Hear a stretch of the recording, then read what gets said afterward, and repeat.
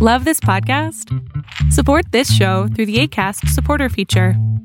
It's up to you how much you give, and there's no regular commitment. Just click the link in the show description to support now.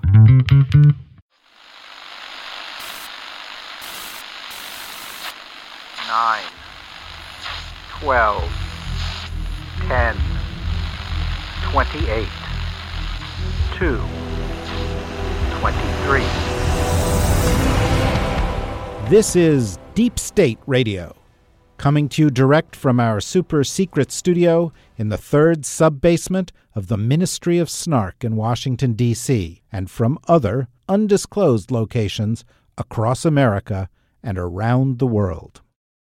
Hello and welcome to a special episode of Deep State Radio. I am David Rothkopf, your host, coming to you from New York City, and we are joined today by Wendy Sherman, former Undersecretary of State, who is now a professor in the practice of public leadership and director of the Center for Public Leadership at Harvard's Kennedy School. Hi, Wendy. Hi, David. And David Sanger, also affiliated with Harvard's Kennedy School from time to time, but better known as a New York Times reporter and a founding member of the team here at Deep State Radio. Hi, David. Hey, David. And far, far away, one of our favorite people in the whole world, Anna Fifield, who is the Washington Post Beijing bureau chief and therefore is in Hawke's Bay, New Zealand. Is that where you are? Yeah, kia ora, as we say here from New Zealand. Kia ora, is that what we say in the morning in New Zealand? Any time of day is good to say kia ora. As we were saying just before we began this episode, I think all of us feel that Jacinda Ardern is our prime minister. She is leading the world, seemingly managing things like, massive pandemics and volcanic eruptions and other kinds of crises while giving birth and raising a child in the other arm, doing it all with a sense of humor. You Kiwis are amazing. Well, I'm glad you said it, David, and didn't leave it to me to say that. But yeah, I mean, this is the longest time I've spent in New Zealand in the 20 years that I've been away. So it's nice to be here, but obviously a bit weird as well, considering that we're locked down. But yeah, I don't want to taunt you, David, because that's not my style. But, we have a government here that's following a science-based approach to dealing with this pandemic. So we had 1 month of very strict lockdown, not even any takeout or delivery during that time. Everyone had to stay home. But one month and we're done. We're starting to emerge from it, and it's almost been entirely eliminated from New Zealand. So I think it's working pretty well.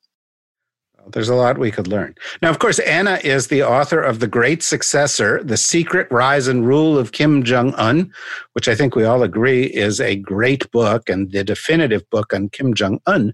And there's been a lot of speculation in the press about the well-being of Kim Jong-un, his health, if his health was really bad, who might succeed him, talk about his sister succeeding him or his uncle succeeding him. And then maybe he's just in a resort having a good time.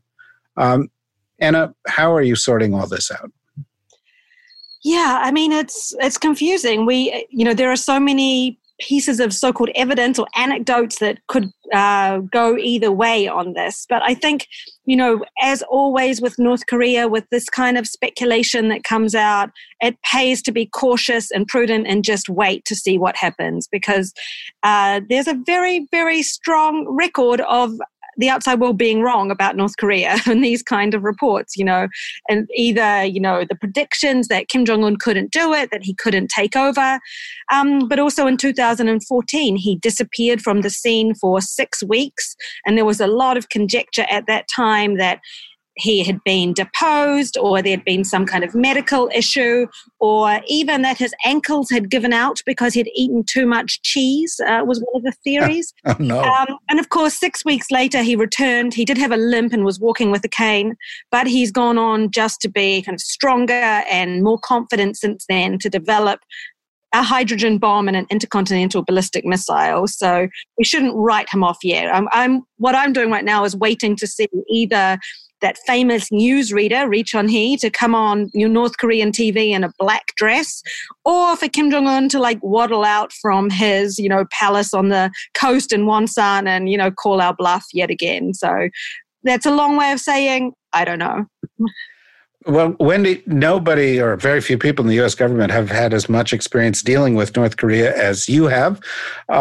In several of your tours, what's your take on all of this? And what's your take on how the U.S. government is responding to it? Well, it's great to be here with you, David, and to be with Anna Fifield. I'm a huge fan of her book, and great to be here with David Sanger. I'm most of the time a huge fan of his writing. He and I go way back on lots of security issues. Look, I think what's most interesting about this is that the South Koreans have been absolutely positive in their statements that Kim is alive. Maybe not perfectly well, but alive and working. And it's really interesting that the South Koreans have gone so far out on a limb to be so definitive, including the unification minister's statement just yesterday, the day before, keeping up with time zones here. And given that the South Koreans are really sort of at a high point in public opinion because they seem to have handled the coronavirus quite well and quite masterfully, I doubt they would go too far out on a limb unless they had some definitive understanding that he was not dead. That is not to say that he may not be incapacitated. That's not to say that he may not be, as had been reported by CNN, gravely ill. I suppose all that's possible, but I think my guess is he's not dead. But I think Anna has it right. We won't know until we know. Well, I'm going to go out on a limb here and say that I've been following David Sanger's takes on Korea-related issues since about the time of the O.J. Simpson Bronco chase, which, if I recall, David, was the same exact time as a press conference you attended in Japan about Jimmy Carter. Is that correct? Yeah, it was Carter coming. Carter was coming over the border, over the DMZ. They gave him a special sort of escort over there to announce that he had reached an agreement with Kim Il-sung, the current leader's, assuming he is still the current leader, grandfather, that led to the 1994 agreement. And I remember this because I got a call that morning from the South Korean foreign minister at the time, who was American trained, who said, "David, can you believe this?" I said, "Yeah, I can't believe Carter did this." He said, "No, are you watching TV? Look at this OJ chase. It's amazing." That's where I picked up the story with David. What's your take on all this? So the American officials I have talked to have told me that there is no independent U.S. intelligence to suggest that he is dead. Okay? And that would be consistent with what the South Koreans were saying in public. They are squishy on the question of whether he was sick and so forth. They seem to think that he's at his compound at Wonsan, which was wonderfully described in Anna's book as sort of the place that Kim grew up and, learned to frolic on the beach, at least those parts of it that are not mined. And if you look at the satellite photos, the commercial satellite photos of Wonsan, what you see is that the train that is usually, we believe, is used as his personal train is there, and so are several luxury yachts. So all of that would suggest that maybe, just maybe, he's worried about the COVID issues, and he is on what one North Korean news service called the other day a staycation.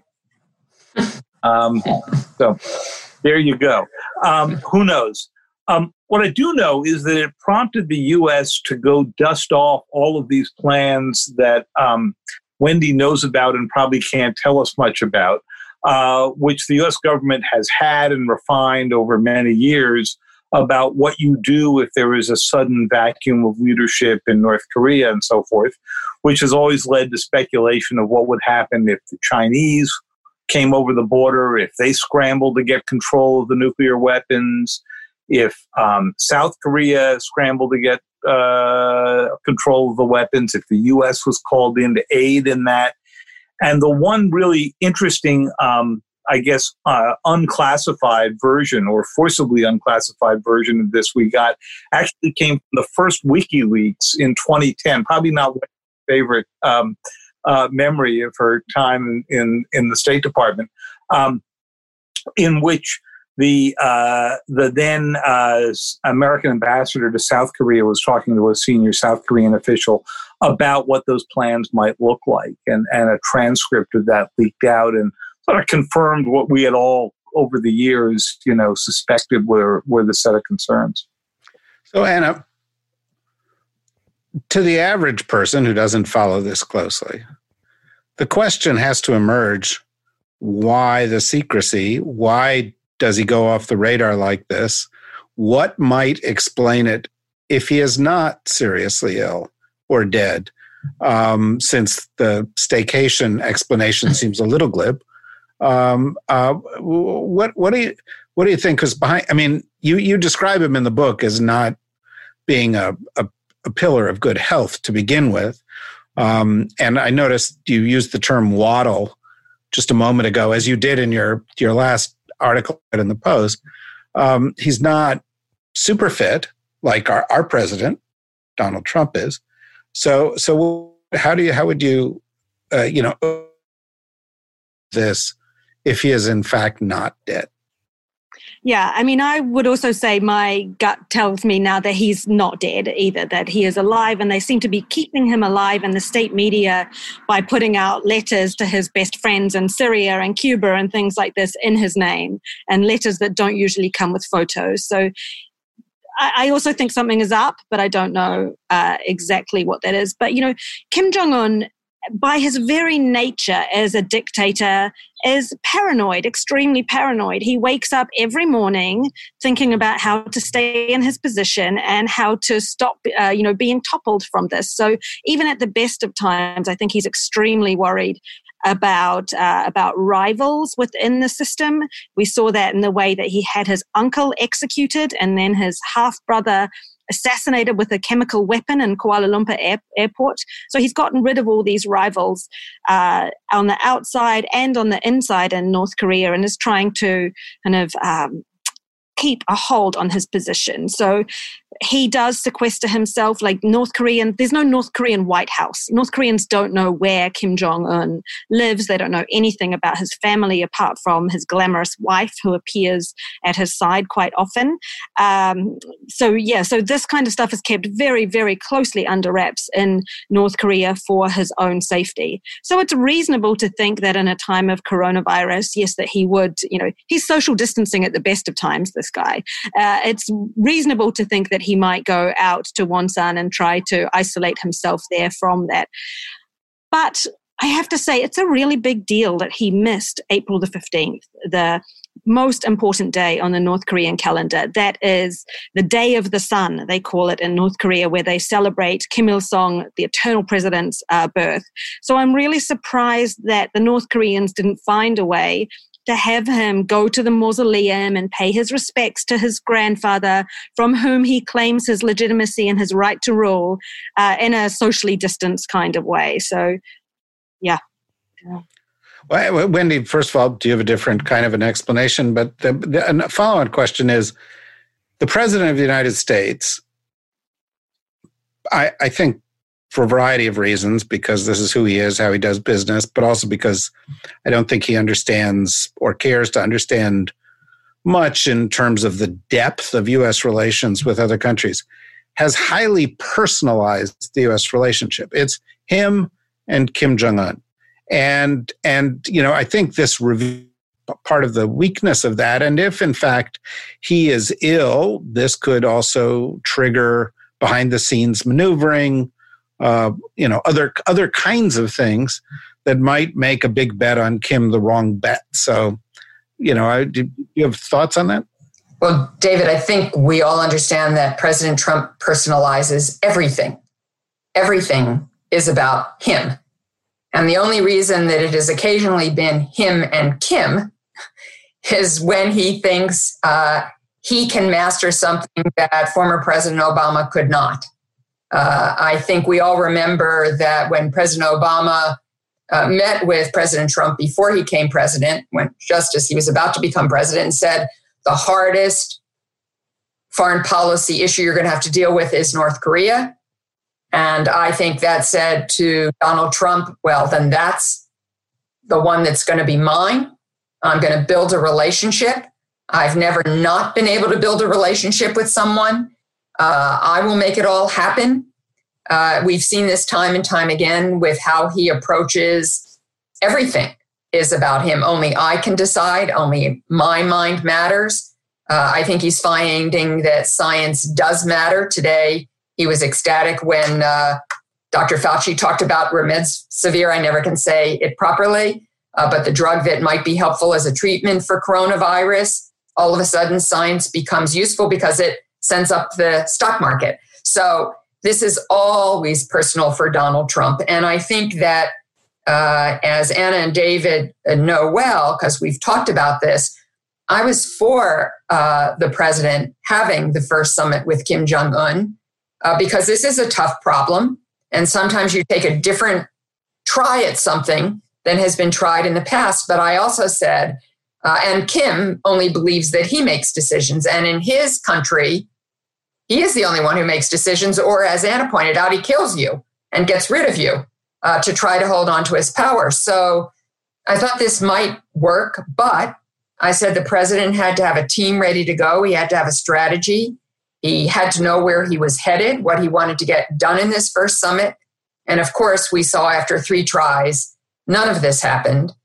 Even when he brought Steve Biegun on board as a special envoy, and Steve is a very capable professional.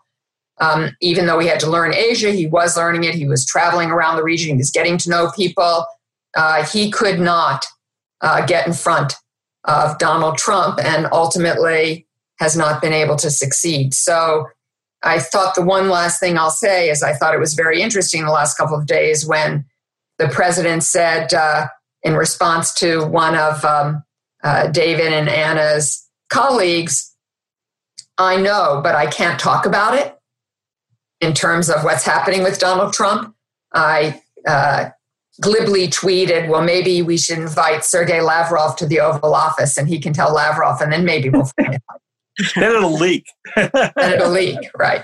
The odds are he's heard from Sergei Lavrov. But in any event, David, a couple days ago, or it all blurs together to me, but maybe it was a week ago, the president was talking about how if it hadn't been for him, this would have turned into a great conflagration, that he implied that there would have been a great war if it had not been for him, which, indicates that Donald Trump running into, up to the election, continues to think that he can tout his North Korea success, such as it was, as, a plus in the foreign policy column when he runs for re-election.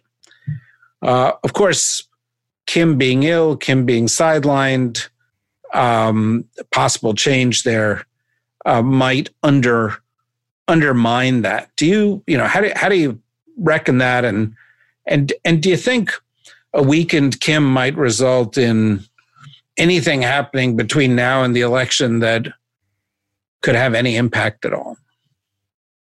Well, David, I don't think that it's Kim being sick or not sick that is the measure here of whether anything happened. I think the measure of whether anything happened is that during the time that the president was negotiating with Kim Jong-un, Kim was producing nuclear weapons and producing new missiles and missile sites at roughly the same pace that he was before they first met in Singapore in 2018.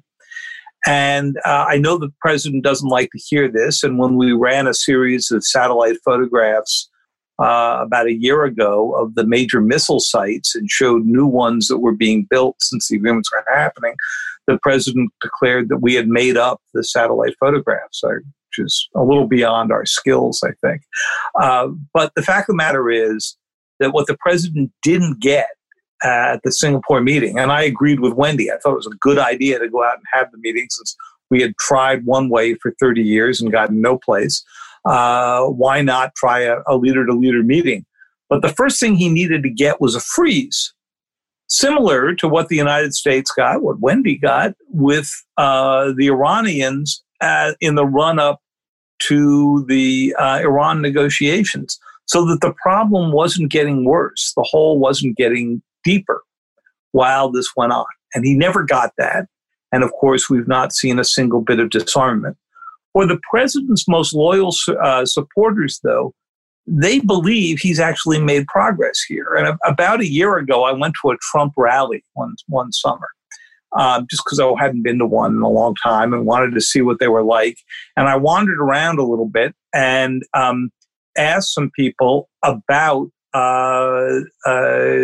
the negotiations with North Korea. The president was just back from one. And one person who was there said to me, he's the first president to have actually disarmed North Korea. The problem went away. Of course, the president had tweeted, North Korea is no longer a nuclear threat. So I think he's actually convinced his most loyal followers that he actually made progress. Yeah, well, which suggests that the facts on the ground may not matter that much. Well, look, in the limited time we've got, I do want to get to some other issues in Asia, but Anna, if I could ask you just briefly, well, I think the evidence tends to be trending towards the idea that Kim is still with us. There has been a lot of talk about the successors, and one possible successor was a sister, one possible successor was an uncle. Tell us a little bit about them. Yeah, right. So the big difference now in North Korea is there really is no heir apparent to Kim Jong-un. So even when he took over from his father, it was a very hurried process, but still he got 3 years to be introduced to the leadership, to be promoted up the ranks of the Workers' Party and the military. But right now there's nobody who is an obvious successor to him. And, this whole regime is based on this mythology about the Paektu bloodline, that Kim Il-sung descended from this mountain and they all have this special blood flowing through their veins. So it really needs to be somebody in the family. It really needs to be a man, because North Korea is a Confucian, hierarchical, traditional place. But there really is no good candidate there. Kim Jong-un has an older brother, Kim Jong-chol. You may remember him as the Eric Clapton superfan, previously best known for just traveling the world, going to Eric Clapton concerts. He's already been passed over once before and has no role and no profile in the regime. Kim Jong-un has a son who's about 2 years old and not quite ready to take over yet. And then there's this uncle, his father's half-brother, Kim Pyong-il, who Kim Jong-il had sent to Europe for about 3 or 4 decades so that he couldn't build a power base. He's now back in Pyongyang, probably kind of under very close watch, if not house arrest, to make sure he doesn't try to amass any power there. So that really leaves one Kim and one Kim only, and that's Kim Yo-jong, the younger sister, sometimes called the Ivanka Trump of North Korea, which the White House does not like at all, because yes, she is the young, more kind of moderate, more palatable face of the man she represents. Frankly, I'm sure Kim Yo-jong doesn't much like comparison either. Yeah. But so she has really emerged as somebody who has been promoted up the ranks in North Korea. She has a public profile. She's an alternate member of the Politburo, the head of the propaganda department. But this whole time, she's really been there supporting her brother, making sure he's got his Mont Blanc pen to sign the Singapore document, making sure he's got an ashtray and things. She's there to make sure he looks good and everything goes right. So it's really difficult to see how she could take over, a young woman who's played a supporting role, not a leadership role. But there's really nobody else. So maybe she would be a figurehead supported by some of the technocrats at the top of the regime. But, there really is there is no obvious solution here. It would really plunge North Korea into a crisis if they had, or the regime into a crisis, if they suddenly had to replace Kim Jong-un anytime soon. David, can I ask Anna, would it be possible for her to be regent for the son until he's of age, which would be a very long time, but nonetheless to deal with the fact that she's a woman? Yeah, I think it is possible that she could be a regent, or that she could be the figurehead leader, and there could be some kind of power sharing arrangement going on. There's a lot of things possible, but I think that the attempt to do that would really open up a power vacuum and like a big power struggle in North Korea, similar to what we saw in The Death of Stalin, my favorite movie du jour there, that I think that would set off a lot of maneuvering in North Korea.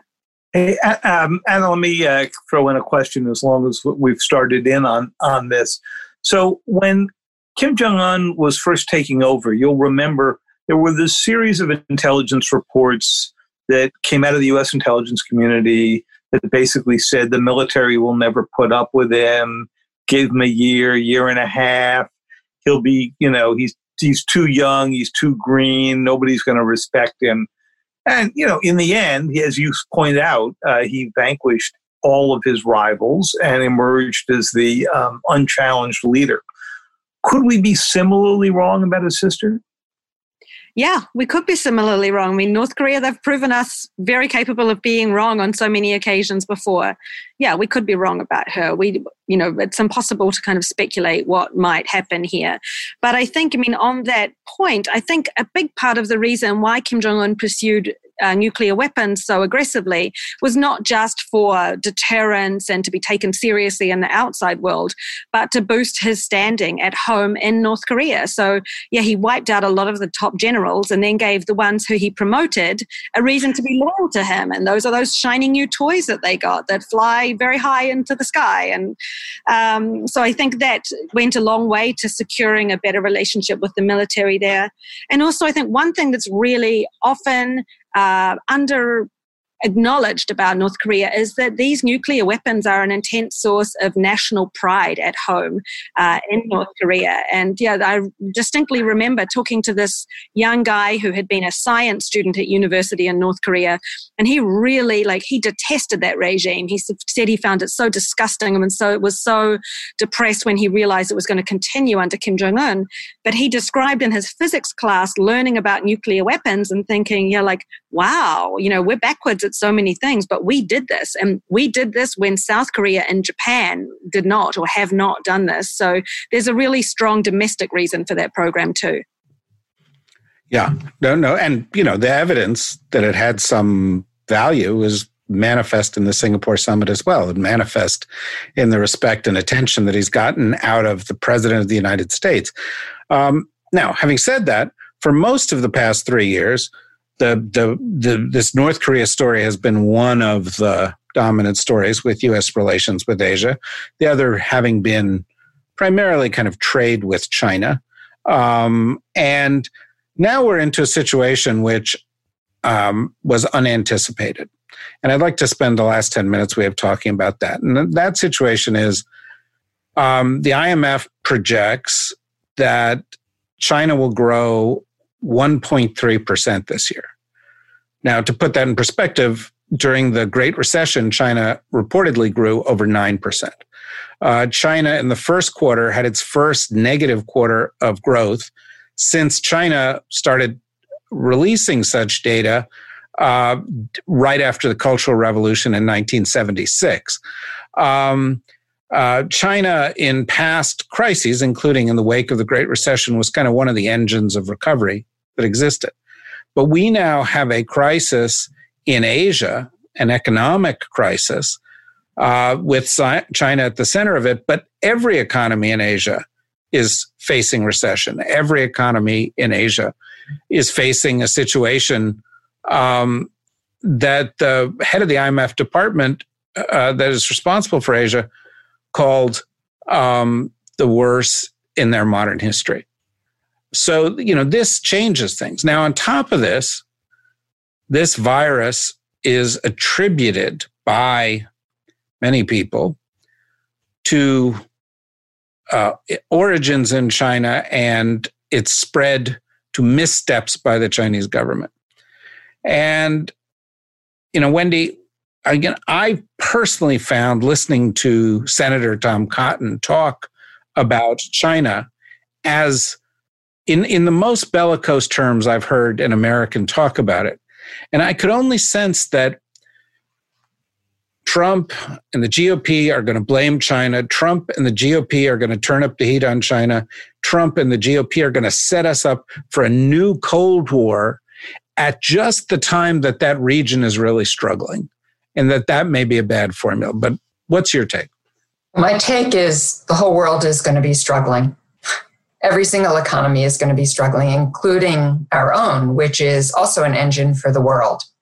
So I think we all are going to be in this together. Look, there's no question that there should be and will be investigations about how this all got started. There is no question that China is a competitor and will, even with this economic downturn, which I think will be quite substantial for everybody, and will take it took probably a decade to recover from the 2008-2009 recession. It's going to take more than a decade, I think, to recover from the coronavirus recession / depression, whatever, or suppression, as some people are calling it. It's going to take a very long time. But China is still going to be a competitor economically, technologically, militarily. Both David and Anna can talk quite well, I'm sure, about the military buildup in China.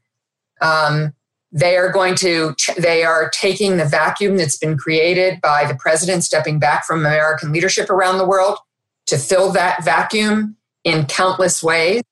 So they're going to challenge us diplomatically as well. And so in my view, we have to work with China where we can. North Korea may be one place where we can work together.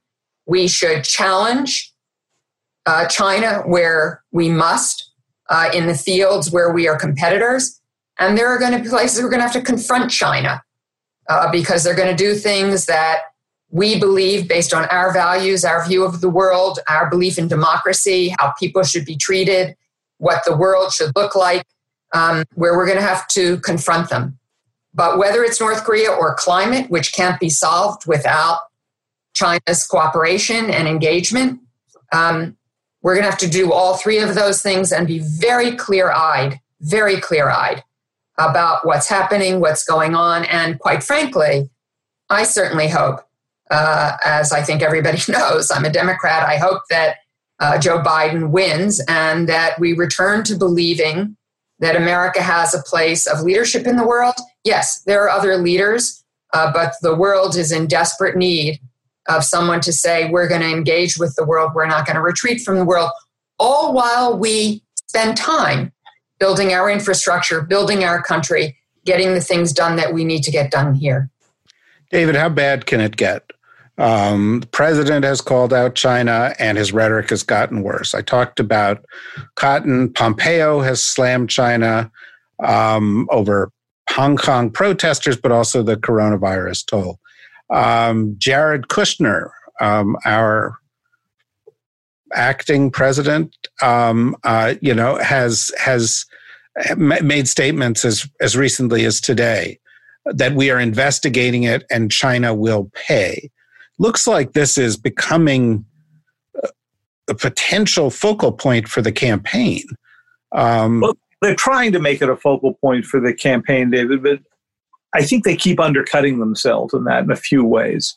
So first of all, this is an administration that's always been very divided on China. If you listen to Mike Pompeo, who is a true China hawk in the administration, or Peter Navarro, who's the trade advisor, you know their views. They're exactly what you've just described. If you go talk to Steve Mnuchin, the Treasury Secretary, you get a very different view. You get a much more typical Wall Street, we're going to have to learn how to manage them. They're the world's number 2 economy.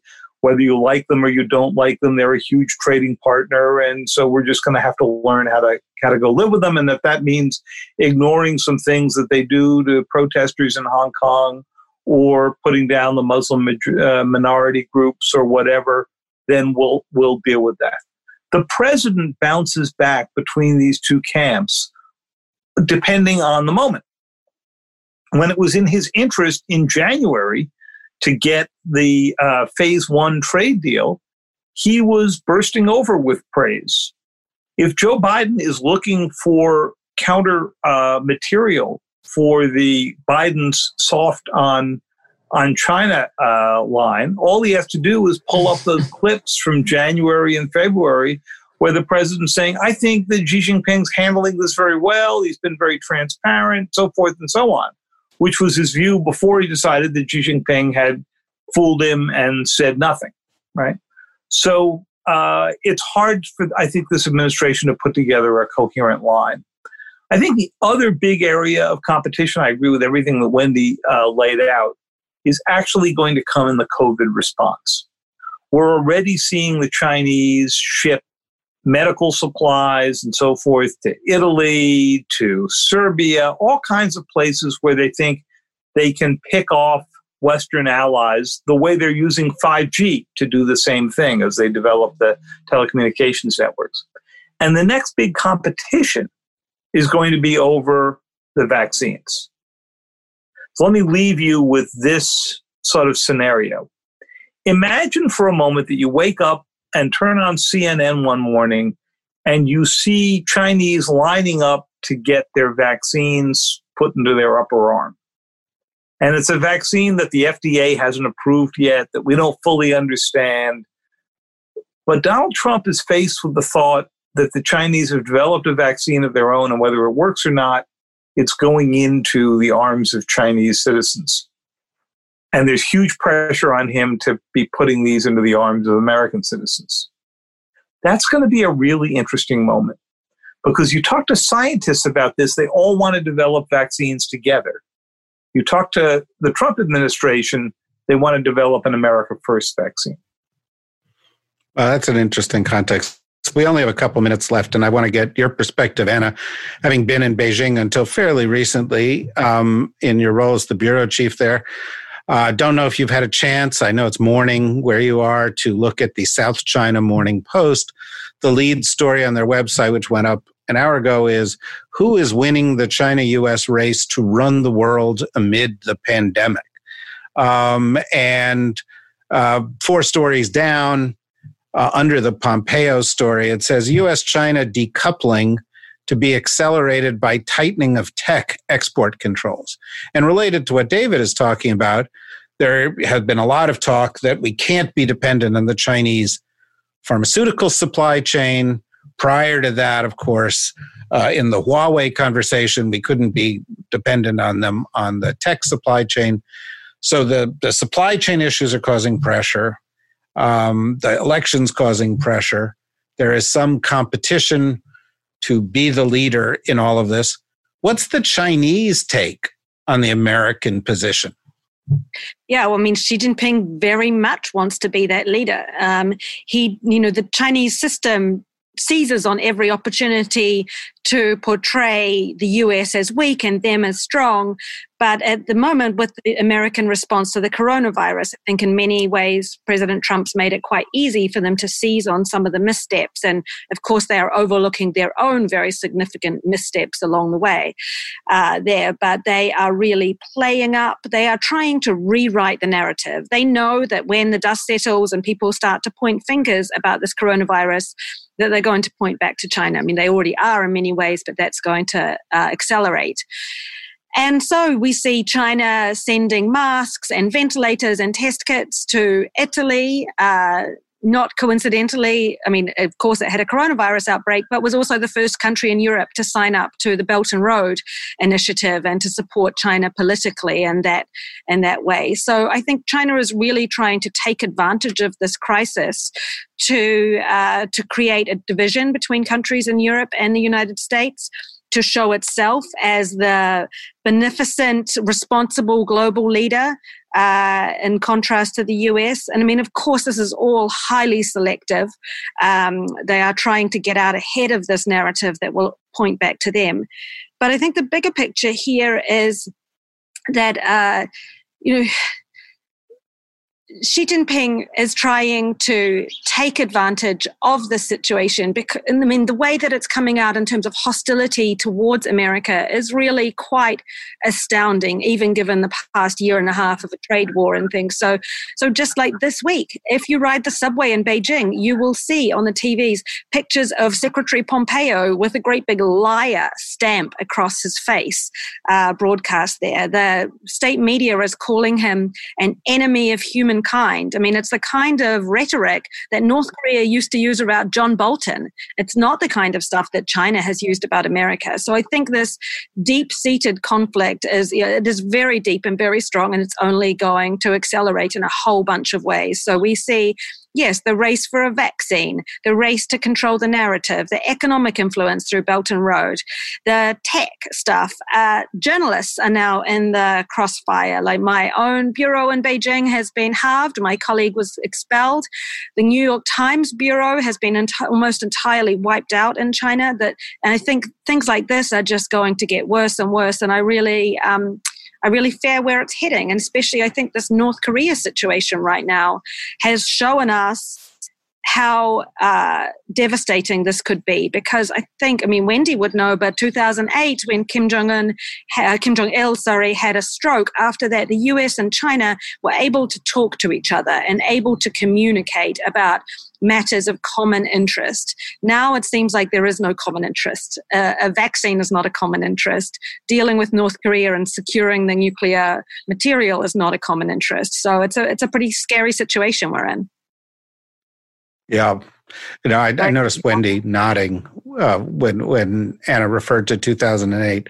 And I think it's clear that whether it's North Korea we're talking about, or world trade, or climate change, or supply chains, or dealing with pandemics, or dealing with global security issues, or dealing with global financial markets, whether the United States remains the indispensable nation or not is open to some debate. But the U.S.-China relationship is the irreplaceable relationship. It is the core relationship at the center of global affairs right now, and it is in a difficult position. I wish we had more time to talk.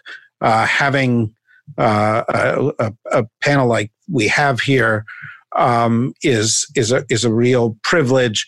I can't think of people who understand these issues better than Wendy or David or Anna. And obviously, we look forward to having them back again soon.